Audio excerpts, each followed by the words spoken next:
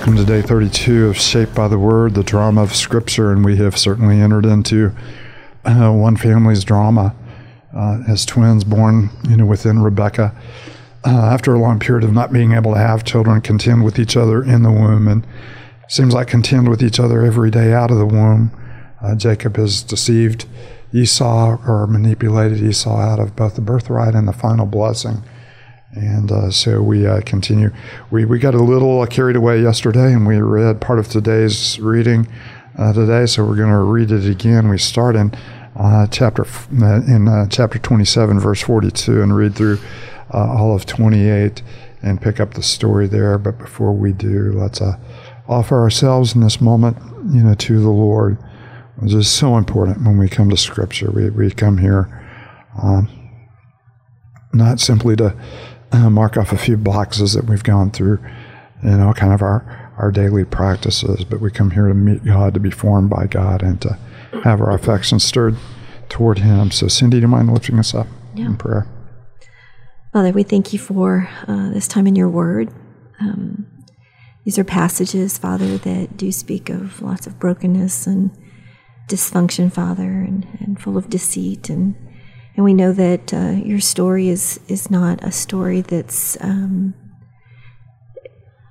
full of perfect people, Father. These are broken people, and yet we know that you are beyond and bigger than all of this, and that you have provided hope in the midst of this, Father. So thank you that we can read this and know, Father, that you are the one who brings hope and healing and makes all things altogether right. And we thank you for that. In Christ's name we pray. Amen. Genesis 27, verse 42. When Rebekah was told that her older son Esau had said, she sent for her younger son Jacob and said to him, "Your brother Esau is planning to avenge himself by killing you. Now then, my son, do what I say. Flee at once to my brother Laban in Haran. Stay with him for a while until your brother's fury subsides. When your brother is no longer angry with you and forgets what you did to him, I'll send word to you to come back from there. Why should I lose both of you in one day?" Then Rebekah said to Isaac, "I'm disgusted with living because of these Hittite women. If Jacob takes a wife from among the women of this land, from Hittite women like these, my life will surely not be worth living." So Isaac called for Jacob and blessed him. Then he commanded him, "Do not marry a Canaanite woman. Go at once to Padan Aram, to the house of your mother's father Bethuel. Take a wife for yourself there, from among the daughters of Laban, your mother's brother. May God Almighty bless you and make you fruitful, increase your numbers until you become a community of peoples. May He give you and your descendants the blessing given to Abraham, so that you may take the possession of the land where you now reside as a foreigner, the land God gave to Abraham." Then Isaac sent Jacob on his way, and he went to Padan Aram, to Laban, son of Bethuel, the Aramean, brother of Rebekah, who was the mother of Jacob and Esau. Esau learned that Isaac had blessed Jacob and had sent him to Padan Aram to take a wife from there, and that when he blessed him, he commanded him, "Do not marry a Canaanite woman," and that Jacob had obeyed his father and mother and had gone to Padan Aram.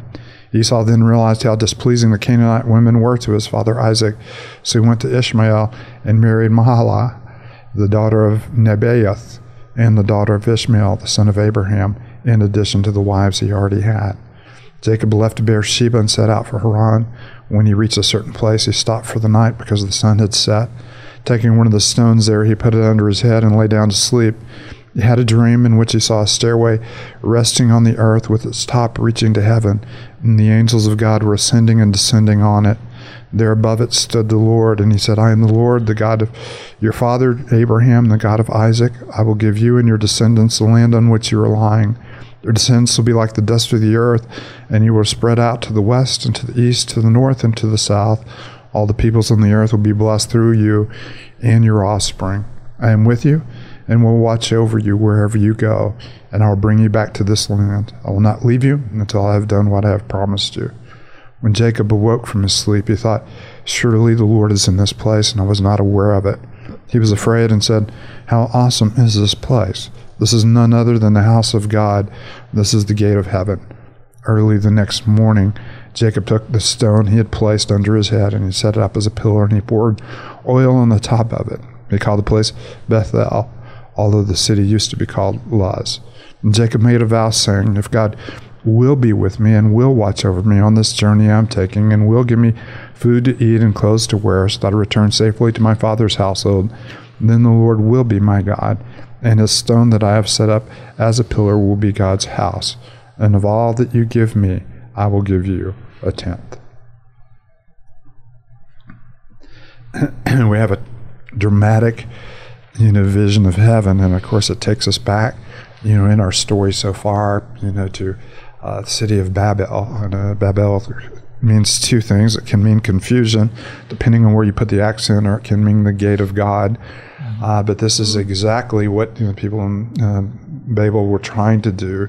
We're trying to build a tower in which God would ascend and descend on them, and they would know the presence of God. Here Jacob is in the middle of nowhere laying on a stone, and he has a vision of God interacting deeply in creation that he has evolved, ascending and descending, angels descending and descending.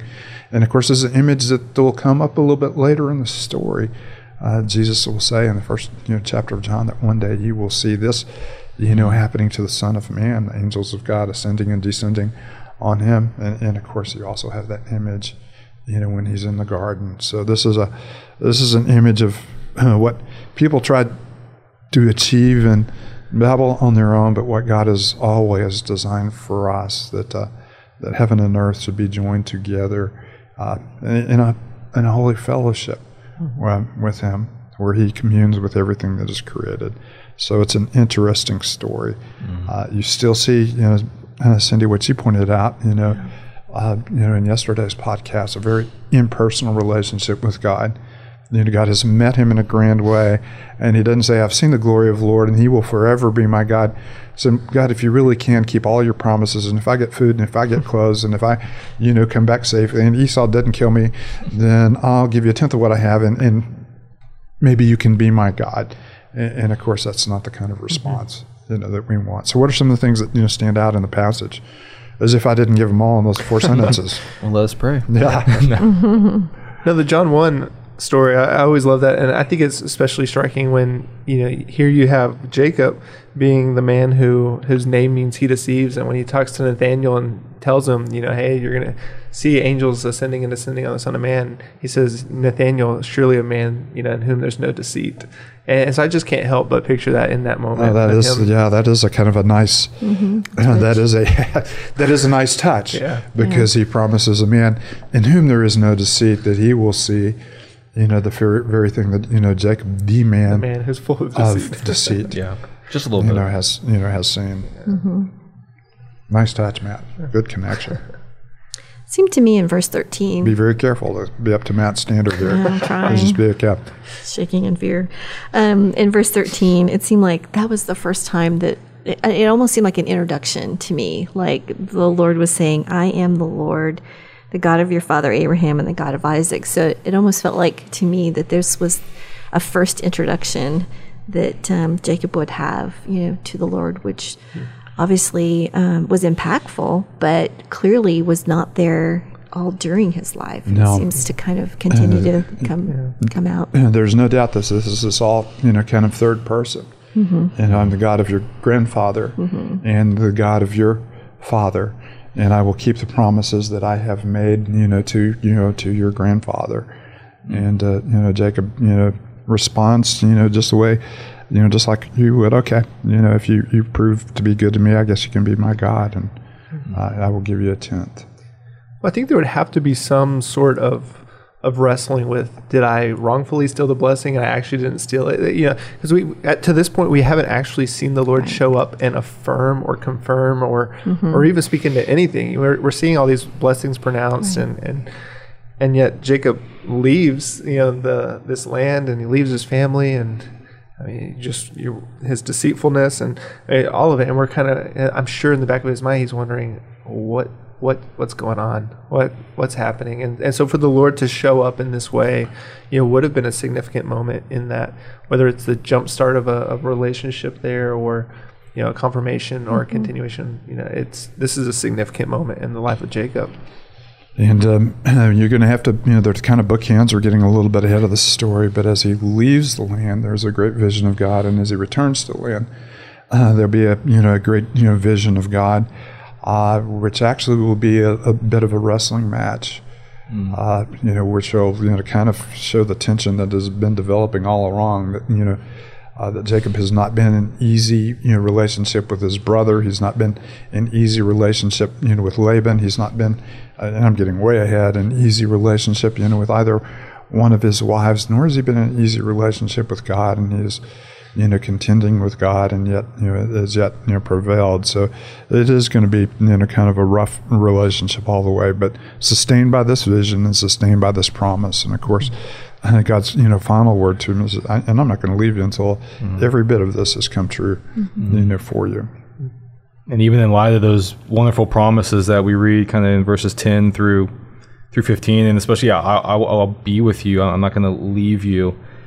And then even still, Jacob is still kind of, this is this covenant God here, and then Jacob's kind of responding to this covenant God with a little bit of a contract, of like, well, that's cool, but if you do these things, and then maybe I'll kind of, and man, don't we also do that as well? We've received these wonderful covenant blessings in Christ, and we're still a little contractual with God. That's great, those blessings are wonderful, but I'm still going to need you to do these things for me in order for me to really be devoted to you. And so I see so much of myself and in Jacob here, just kind of interacting with God of I want these things from you as well. That those great promises are cool, but I also want these like temporal things, and kind of not. We have a God who's pledged himself to us in unconditional love, and our response back to him is conditional. As long as those things are going well for me, I'll love you and honor you. As soon as things turn a little bit bad, I'll curse you and turn away from you. And of course, you have a faithful covenant partner,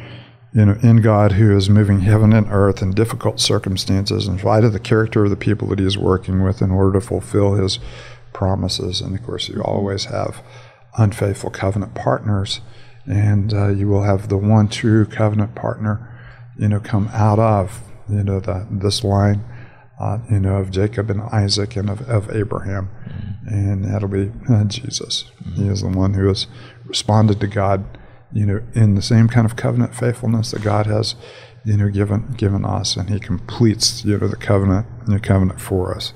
So in the meantime, we're scoundrels, much like Jacob and Esau, or even Abraham, or even, there are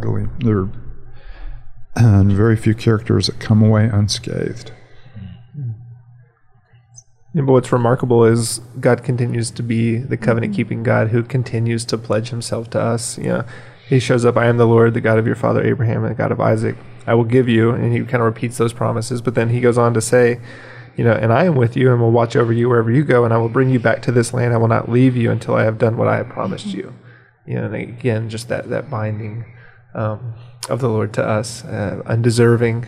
I mean, if anything, up to this point, it would say not even just undeserving. I mean, no chance Jacob should get this treatment, except for the fact that God continues to keep his promise and he's faithful. Yep. And you see that both the blessing of creation, to be fruitful and multiply. You'll spread to the north and the south and the east and the west, a different word order, there. And you see that the fulfillment of Abraham, that all the nations of the earth. All the peoples on the earth will be blessed through you and your offspring. And of course, we know the word offspring can be either singular or plural, and Paul's going to say it's definitely singular. The one that we were blessed through. Bethel too becomes kind of a marker right now. But Bethel means house of God, and it becomes a kind of a key, significant place. But eventually, when we read, we'll run into it in the storyline of Scripture, and it will become no longer a place of God, a house of God, but really a house of idols. And you'll watch just how God's people have turned their worship from him to other things. And there's kind of an interesting thing that happens, that comes a little bit later in the story, is he, the worship that he's offering is kind of a pagan or Canaanite worship, setting up a sacred stone. And when you get into the book of Deuteronomy, and I know that's a little bit down the way, this is going to be strictly forbidden. Do not set up for yourselves, sacred stones. And the pattern that Abraham set when he honored God was not a pattern of sacred stones, but building an altar. And later, and you'll see some maturity along the way with Jacob later, he'll return to the same place, and he will indeed, build an altar, to the Lord. All right, fun stuff all the way through. And we've come to the end of our time with you today. And so, Matt, why don't you close us with a word of prayer? Yeah, let's pray. Father, we thank you that you are a covenant-keeping God. We thank you that you continue to remain faithful to us, even when we're so unfaithful to you. Father, we thank you for the grace that we have in Christ Jesus, and the reminder that as we read your word in Genesis, as we see you continuing to keep your promises and continue to drive the story forward, that we're reminded that this leads us to Jesus. And so, Father, would you continue to anchor our hearts in him, keep us near. Father, thank you that we are yours, that we are your children, that we have all the access in the world to you because of what Christ has done. May we freely enter into that this week. It's in Christ's name we pray. Amen.